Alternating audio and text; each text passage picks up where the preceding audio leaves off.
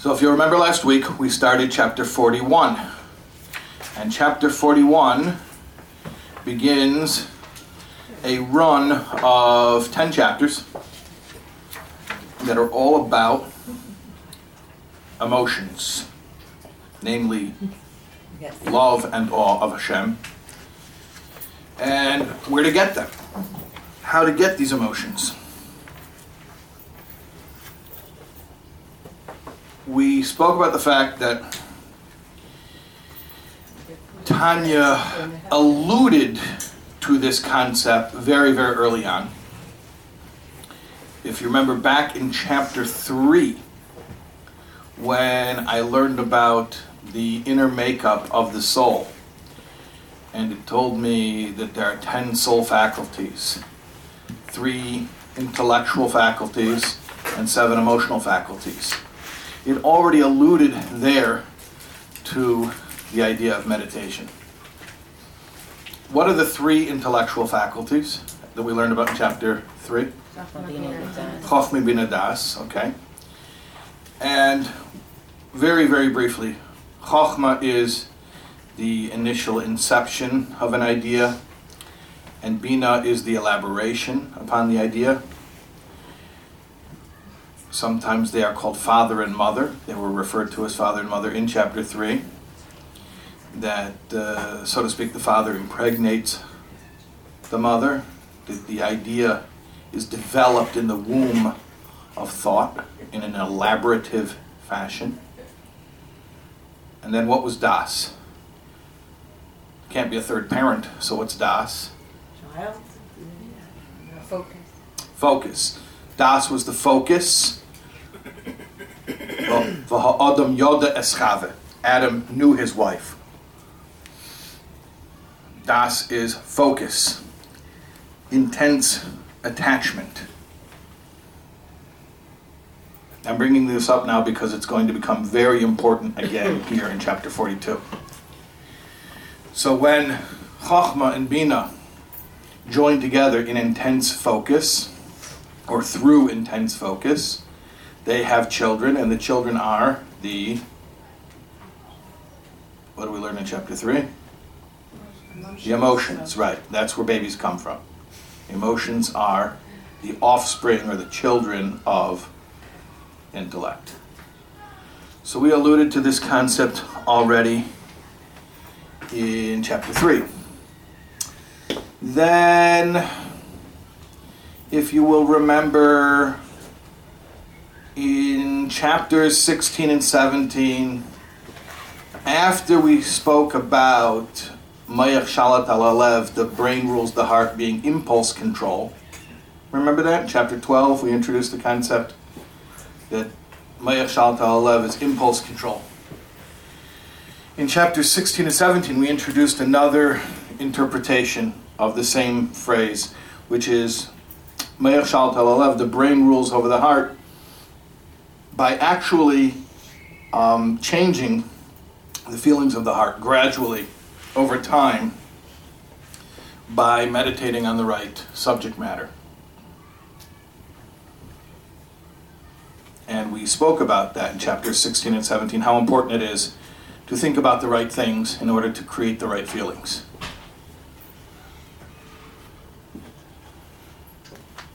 But we didn't really go into depth, and what happened is we had 18 through 25 where we spoke about that emergency method for arousing the innate capacity for sacrifice. Then 26 through 34, we focused on maintaining emotional health.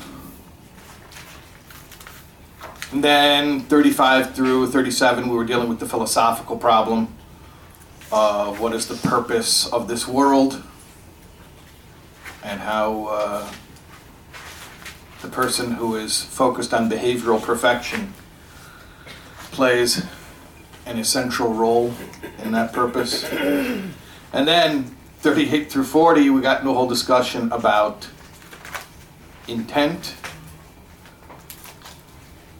because we had just been speaking about the importance of action. We didn't want to think that action without intent was perfectly fine, so then we balanced it by talking about intent. And then finally, in 41, we got back to this really important concept that we sort of left off since chapters 16 and 17, which is the importance of thinking in order to create feeling. By the way, that breadcrumb trail there, that seemed familiar to everybody? Yeah? If you've been with us the whole time, that sounded like where we have been? Okay. Just want to make sure. Remember last week, chapter 41, we started talking about thinking about the right things in order to feel the right things. And we said, namely, there are two emotions. Emotions are either ahava or yira, love or awe. And we concluded that it's most important to start with yira, with awe. And there are many different levels of awe. I mean, the word or the translation awe itself probably implies a fairly high level of yira. We spoke about awe, or rather we spoke about yira also as just plain old respect, which we described as self-containment.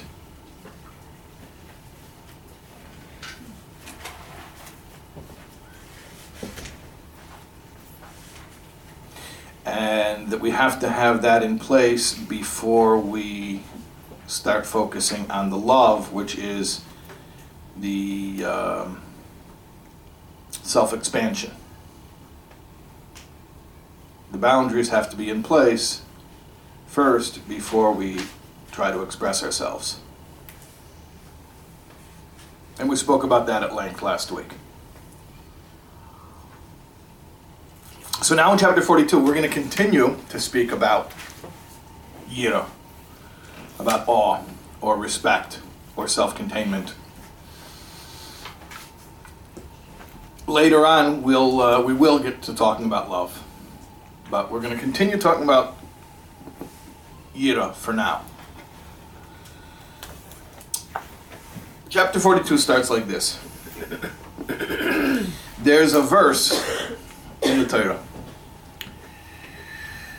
where Moshe Rabbeinu says to the Jewish people, "And now, Israel, what does the Lord your God ask of you other than that you fear him?" And the Gemara in Brochus asks a question. The phrasing of that verse makes it sound like it's not a major request. The way the verse is presented, it makes it sound like it's saying, what does Hashem want from you? Not so much. He just wants you to fear him, or be in awe of him, which is more daunting than being in fear of him, or demanding at least. Or even, if we'll translate it in the most mild way, to respect him, which we explained means self-containment. It still doesn't really ring true, because that's to say, what does Hashem want from you? Nothing so major. He just wants you to refrain from what you like if he doesn't like it. Well, that's kind of a big deal. You're making it sound like it's not a big deal, but it is a big deal. So you know how the Gemara answers this question? The Gemara asks, is yira a small matter? So the Gemara answers and says, yes, for Moshe Rabbeinu it is a small matter. That's the Gemara's answer. Now, how are we supposed to understand the answer? Moshe Rabbeinu is not speaking to himself; he's speaking to the Jewish people. That's what the verse says. And now, Israel, what does the Lord your God, plural, seek from you, plural, other than that you fear him. So what does it help us that it's no big deal for Moshe Rabbeinu? Okay, fine, but who's being spoken to in this verse is the Jewish people as a whole. So how are we to understand the answer of the Gemara? So here's what the Alter Rebbe says.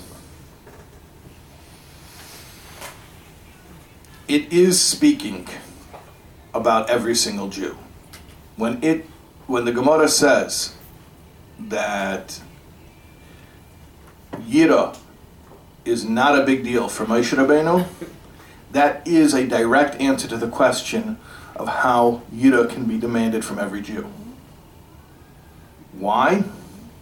Because every Jew possesses a spark of the soul of Moshe Rabbeinu. In other words, we can Kabbalistically unpack that Gemara as follows. Is fear of God really a small matter? Yes. For the Moshe Rabbeinu in you, it is a small matter. And all you have to do is access that Moshe Rabbeinu. Now, what is this Moshe Rabbeinu in you?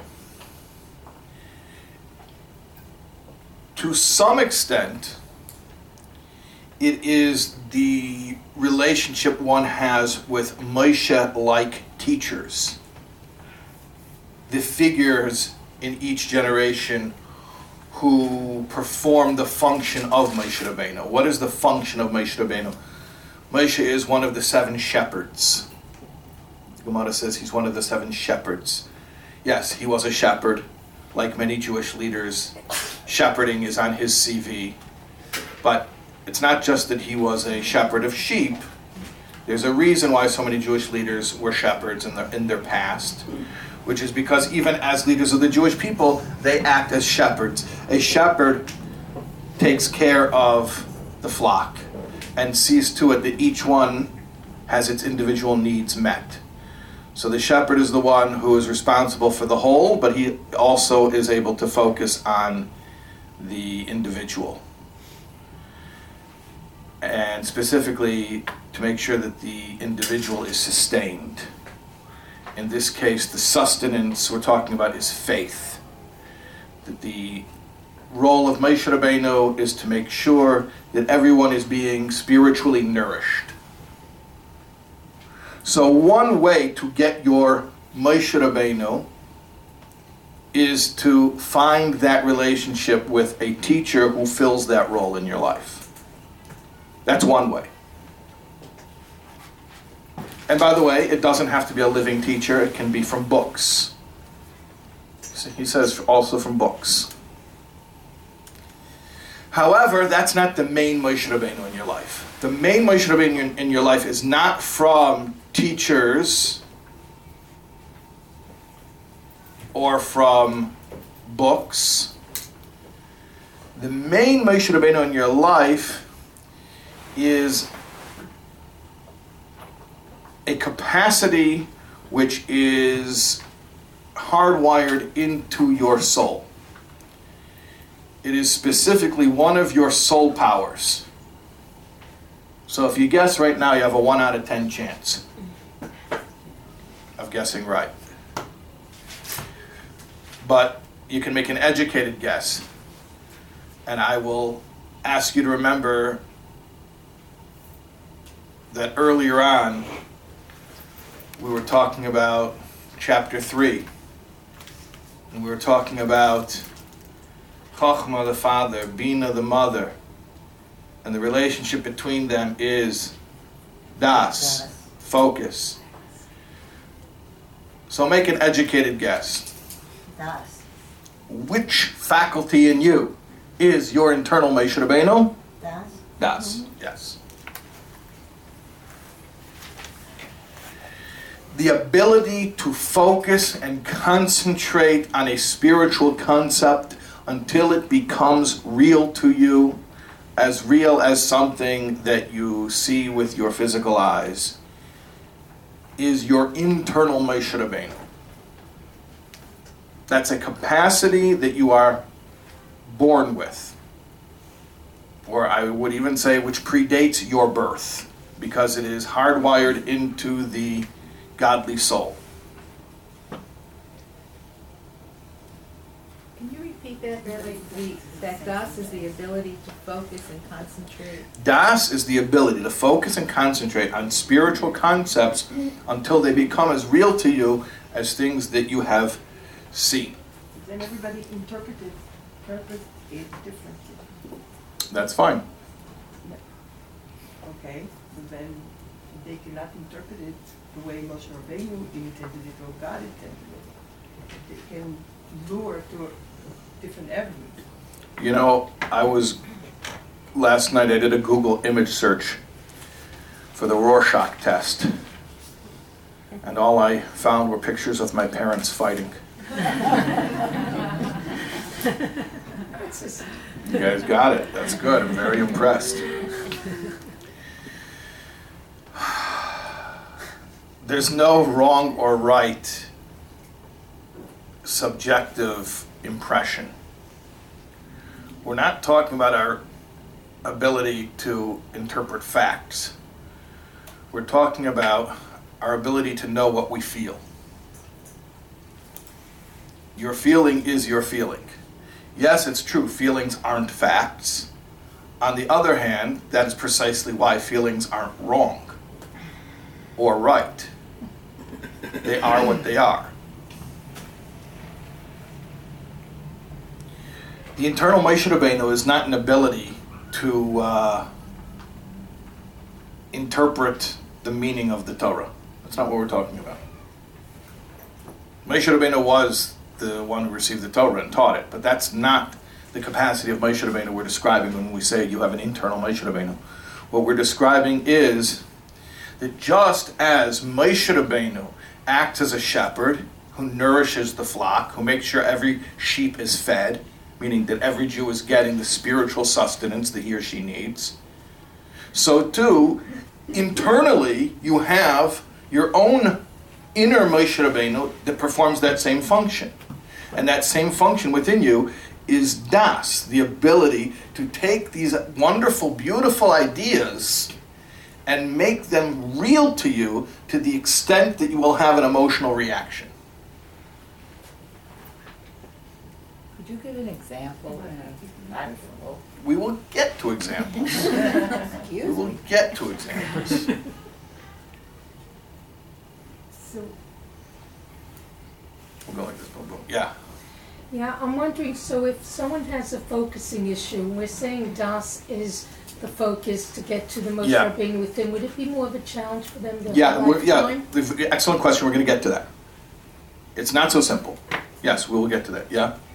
So when they say, I remember that they say that if somebody has a good feeling that he has an Avraham Avinu in him, or Jewish people can be recognized by that. I'm not sure what that exact reference is, but here we're not talking about the feelings. We're talking about the ability to create feeling. The ability to create feeling from abstract information. I think we have to explain this a little bit better. You know the difference between abstraction and something that is concrete?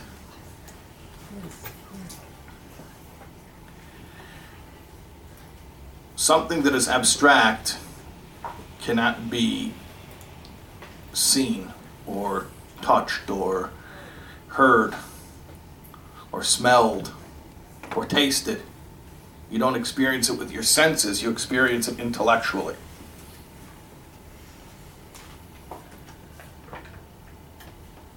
Babies and children are concrete. Animals are concrete. you can relate to the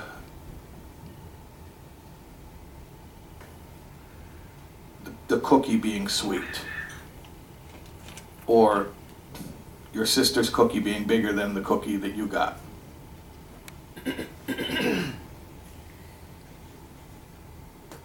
But you don't relate to abstract ideas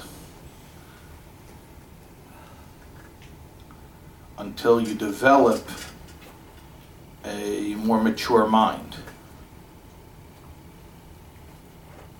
By the way, I don't have any source for this, and it's probably not really germane to the topic because it's an aside to an aside. But my observation has been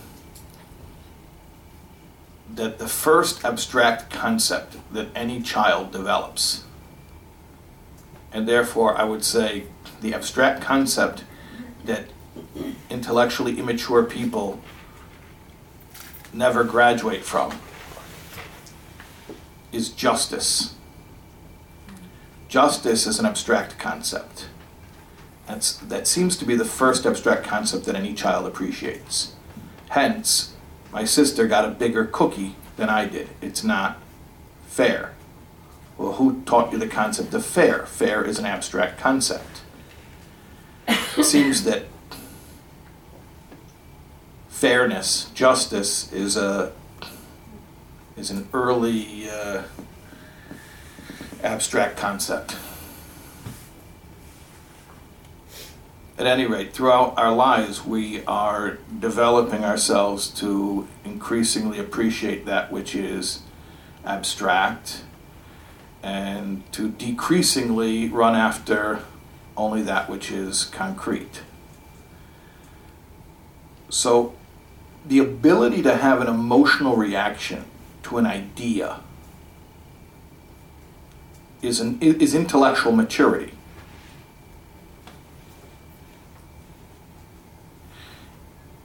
If you're a bunch of kids, you were all children once, and I wanted to get everybody to be happy, probably I would walk into this room with a bag full of candy and start swinging it around and saying, everybody's going to get candy, and you would all be happy. Because you can relate to candy.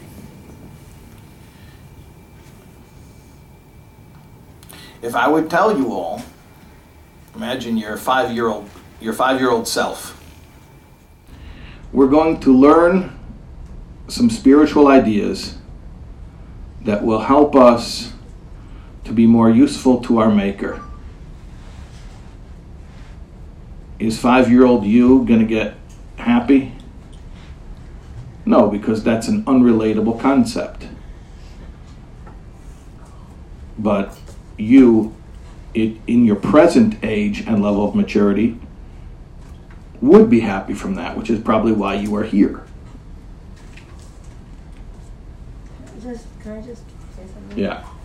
I think when you say that to a kid, they just extrapolate to something concrete. They don't extrapolate to something concrete. It is concrete. No, I'm saying, I'm going to give you some spiritual ideas that make you more useful to your Maker, they figure, and then I'll get a reward. Oh no, I don't even think they hear that. But that's how you... A 5-year-old, it doesn't even mean anything. You're saying that's... No, it's Martian. Yeah. It doesn't even mean anything. 5-year-old can hear from a parent, oh, you're such a mitzvah boy, you make Hashem so proud, something like that. That is an abstract concept. I mean, maybe they don't understand it, but they hear it, it drips in. So as they Well, mature, obviously, that's what it suggests. we slowly develop their capacity to relate to abstraction over time. So it's on a continuum. The point is that the younger and more immature someone is, the more concrete their thinking is, and the more mature they are, the more abstract their thinking is. Which is why, for instance, just as an example, somebody who's exceptionally emotionally mature can feel happy and free even at the time of pain. Because the pain is just a sensation. It's just a stimulus response. and has nothing to do with the person's ability to do what is truly valuable in life. So, das is the intellectual maturity to be able to have an emotional reaction to abstraction.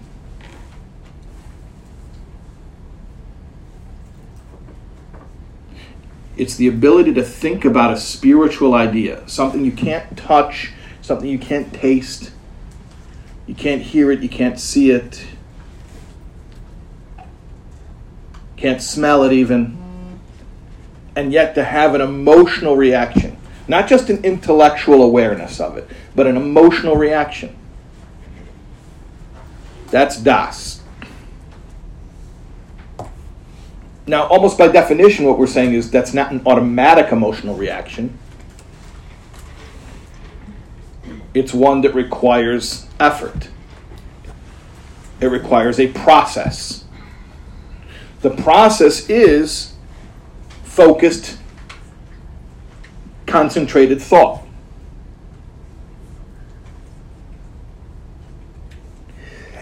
And not only does it require a process, but the process itself requires a process, which is answering the question about, well, not everybody has an equal capacity to focus.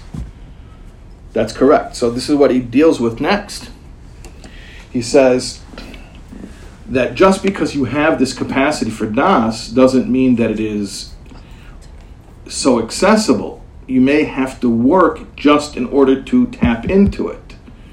And he describes two types of work that may be necessary to varying degrees depending on the individual. One is called exertion of the flesh. Yegias habasar. What's exertion of the flesh? Toiling the flesh. That is, we're not really talking about so much actual flesh. This is not like a workout program, like an exercise routine. What it's talking about really is our relationship with the flesh. So our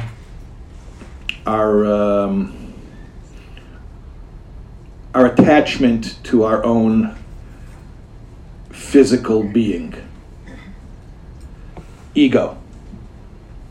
And we actually spoke about this, and here he references us back to chapter 29. Do you remember chapter 29? When we spoke about apathy. Apathy is so dangerous, and we have to break through the apathy. And we gave that metaphor of the log that won't catch fire because it's too thick. So we splinter the log and then it catches fire. Okay, so over here in chapter 42, we are hearkening back to chapter 29, and we're not even talking about the emergency situation of dealing with apathy. Here we're talking, at least, we're talking on maybe on a more mild level, but the same idea, which is, in order to access your das, to access your inner Moshe Rabbeinu, you need to remove any obstruction.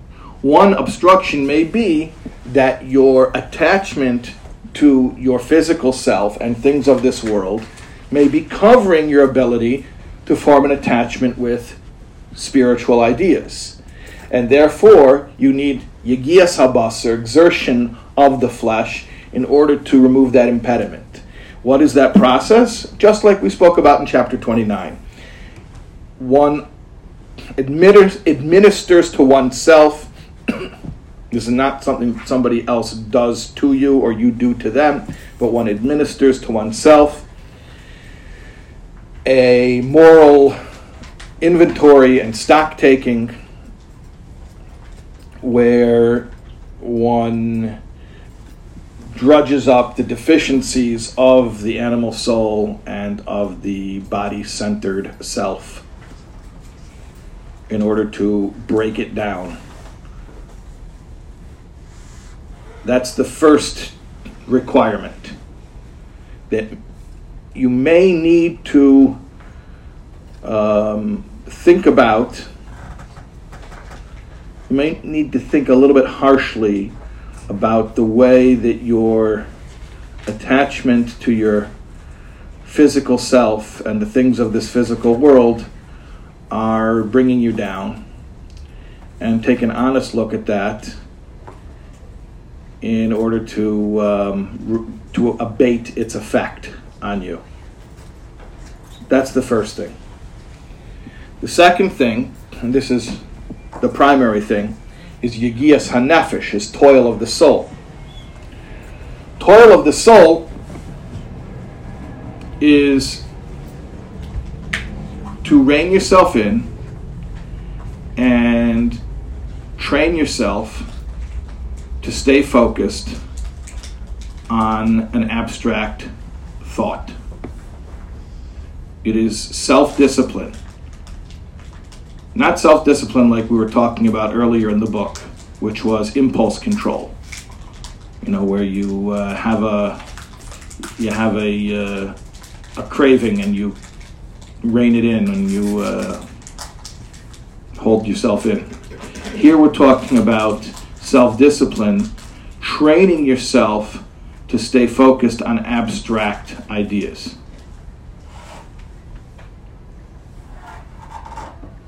It's not something that everybody naturally does automatically. However, interestingly enough, the Tanya here quotes from Shulchan Aruch, from Orach Chaim, which is the first volume of Shulchan Aruch, and from the first chapter of the first volume, which talks about how to start your day. And it says over there that if a person will think about the fact that the King of all kings is standing over him, which of course is an abstract idea, because you don't see this king, then it will immediately bring him into a state of yira. So Shulchan Aruch, a book of Jewish law, which is universal for all Jews, describes this process of thinking about an abstraction until you have an emotional reaction to it. The Alter Rebbe only adds the caveat that what it's describing there, what it's describing in Shulchan Aruch, is the ideal. And that if it doesn't immediately happen to you, if you don't immediately have that reaction, that's okay. Go back to Yegias HaBasar, Yegias HaNefesh, toil of the flesh and toil of the soul. In other words, ultimately everyone can have this breakthrough, but depending on who you are and your strengths and your challenges, it may take more time and more effort to eventually have the breakthrough. But the breakthrough is one that everyone can have, and indeed is one that everyone is obligated to have according to Jewish law. Yeah. I see this process as bringing oneself to love and awe.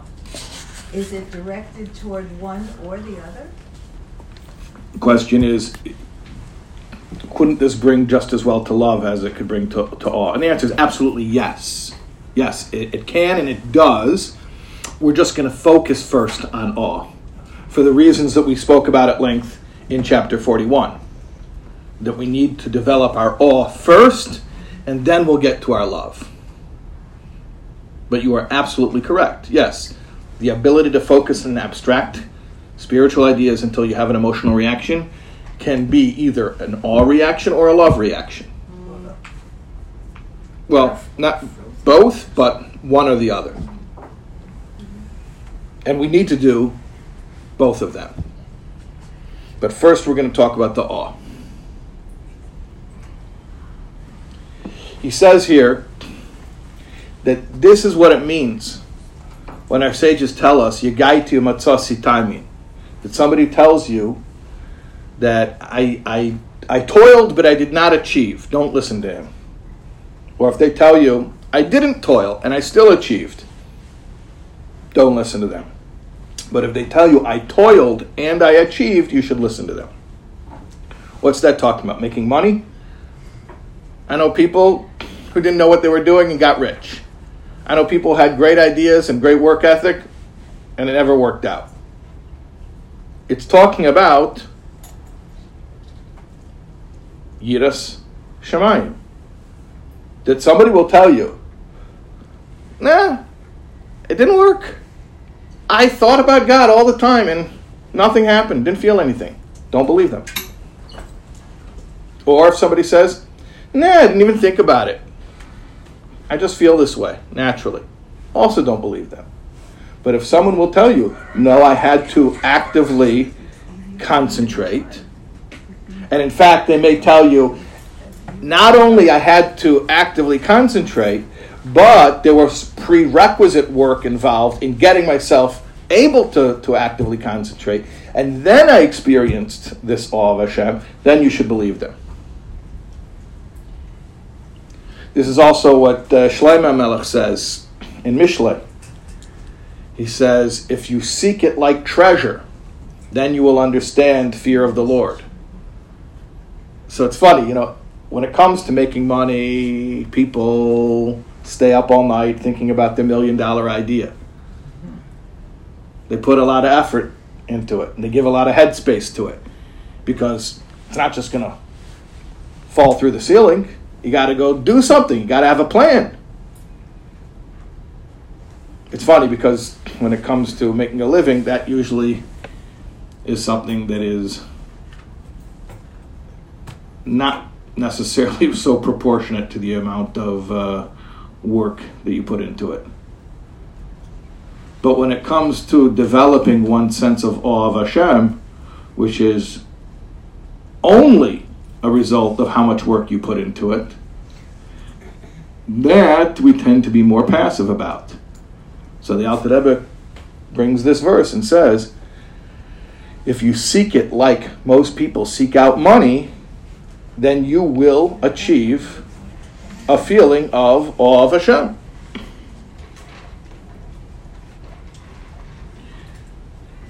And what does it mean to seek it out? It means to focus, to think. You got to think.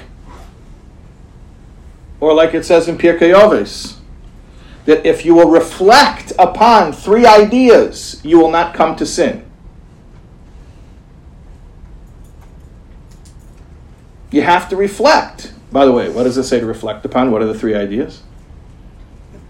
Eye that sees, the ear that hears, everything's written in a book. In other words, the omniscience of God. And call everything's written in safe front of heaven.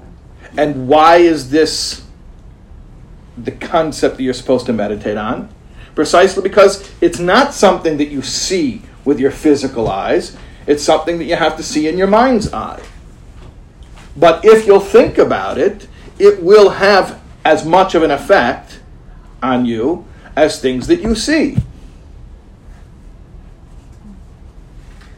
Yeah? It would seem to me that there are some souls that are a little bit more tuned in to spirituality. Yeah, and therefore it's easier for them and the process is quicker.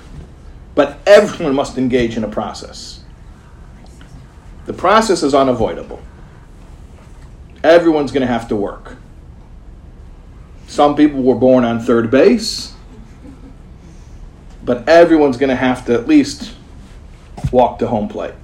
But if you do it Yeah. as a chinuch, it's so much easier for children when you are mechanech that way, when they grow up with that. Yes, and for sure. It's very easy for them to imagine all those feelings.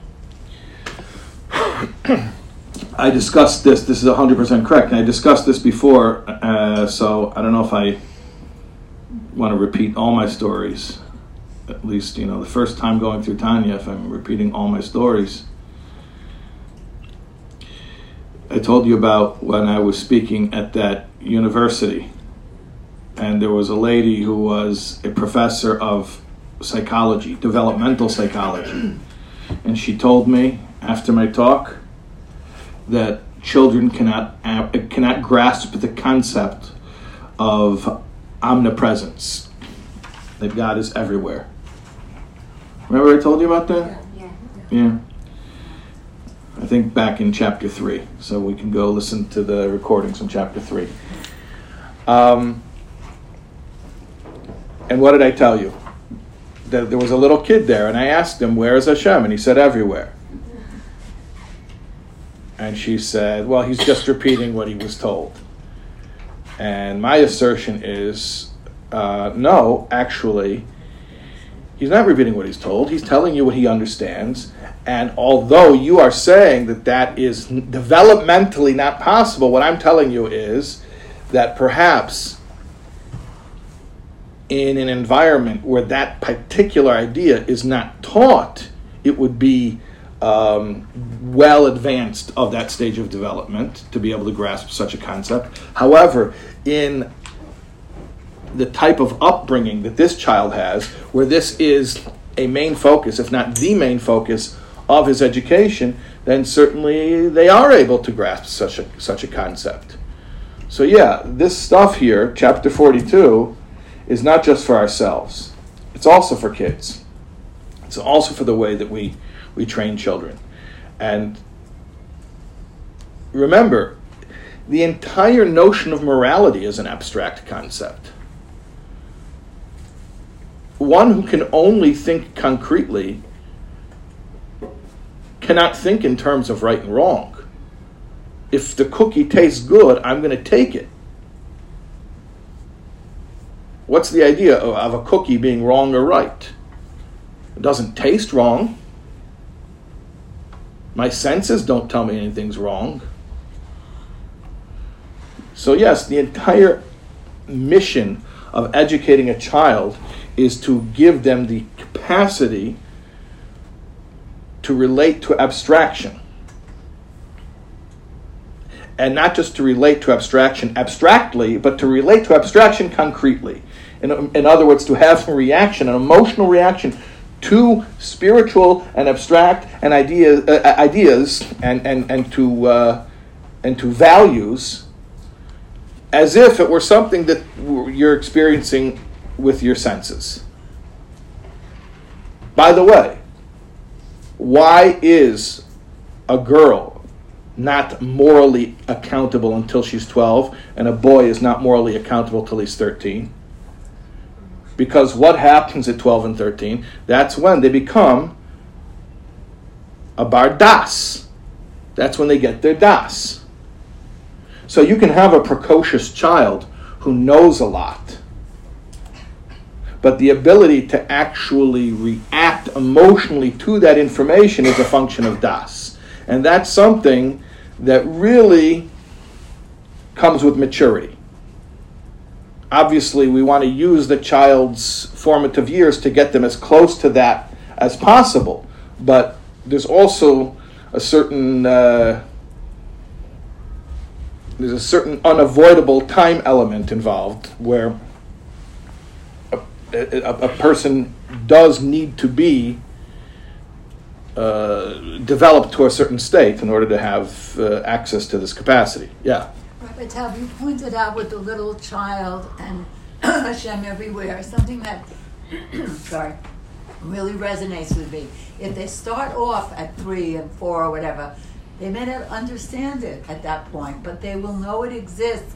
And you mentioned that by the time they reach a certain age, when they really can understand it, they have already had the concept. That was very meaningful. Yes, to me. well, Start them when they're young with the concept. Let me add to that. Yes, that's true. You start them when they're young with the awareness that the concept exists, even if they can't relate to it. That's true. The same thing goes for adults. I'm asked all of the time by adults, why should I study Chassidus? Why should I study Tanya? These concepts are spiritual. They're not everyday concepts. I don't relate to them. Well, first of all, the answer is, yeah, you're correct, and that's probably why you shouldn't study Kabbalah, but this isn't Kabbalah, this is Chassidus.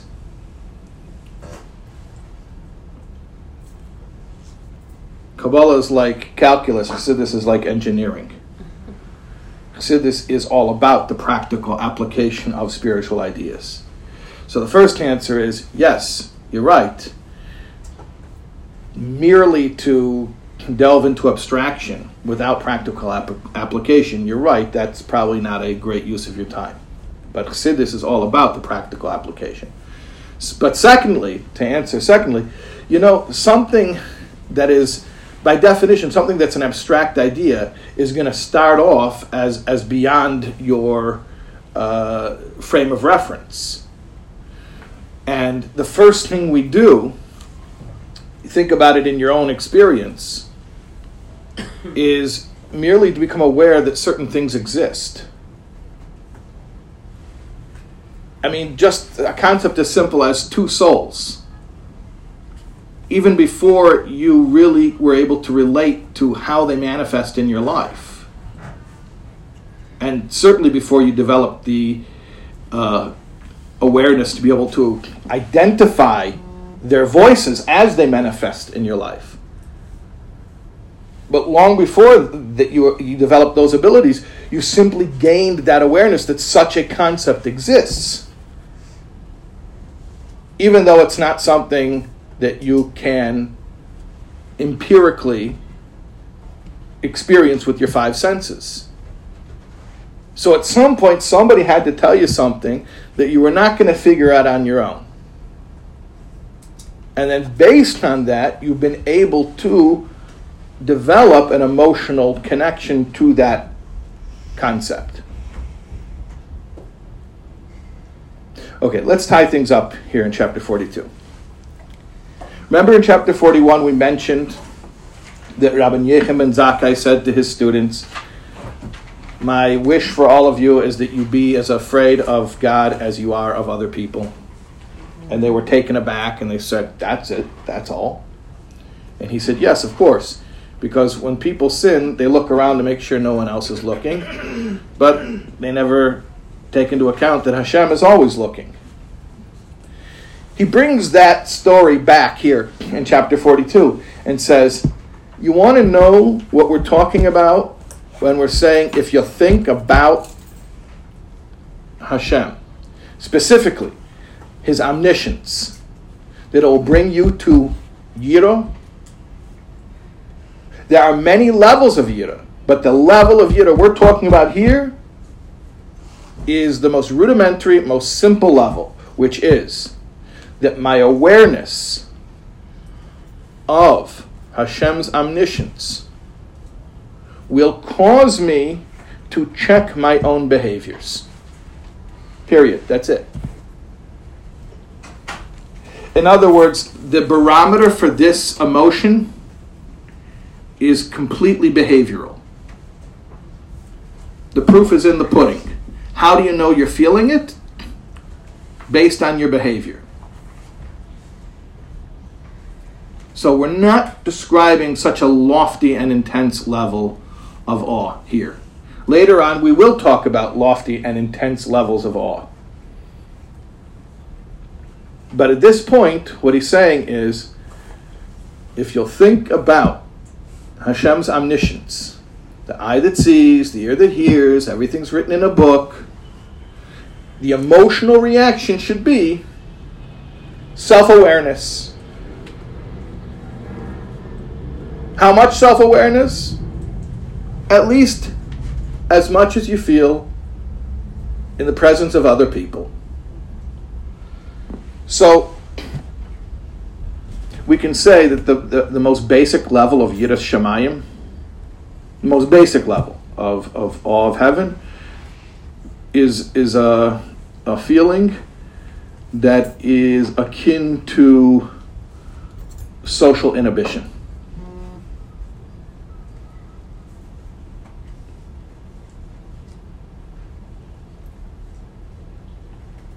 So just like you wouldn't sit at a wedding and start taking, the place cards, the name cards, what are they called? Those are good toothpicks. You wouldn't sit at a wedding and start picking your teeth with the name card. because social inhibition. People are looking and it just doesn't look right. So however you describe that level of emotion, just bring that into your Torah observance. That when it comes to being motivated to do whatever it is Hashem wants of you, and to not do whatever it is Hashem does not want you to do, that you feel that level of motivation. This is what we call the lower level fear. I'll just close up by saying at the end of the chapter, he mentions that the word emunah is etymologically related to the concept of imun, which is developing a craft. And he reminds us that it requires work. Yes, there are those who are born more talented than others, but everyone requires some degree of work. None of this is natural. The capacity is natural. The capacity, the ability to do it is natural. Natural to your godly soul. Your godly soul has this function of das, which is a mini Moshe Rabbeinu, which is capable of taking abstraction and reacting to it.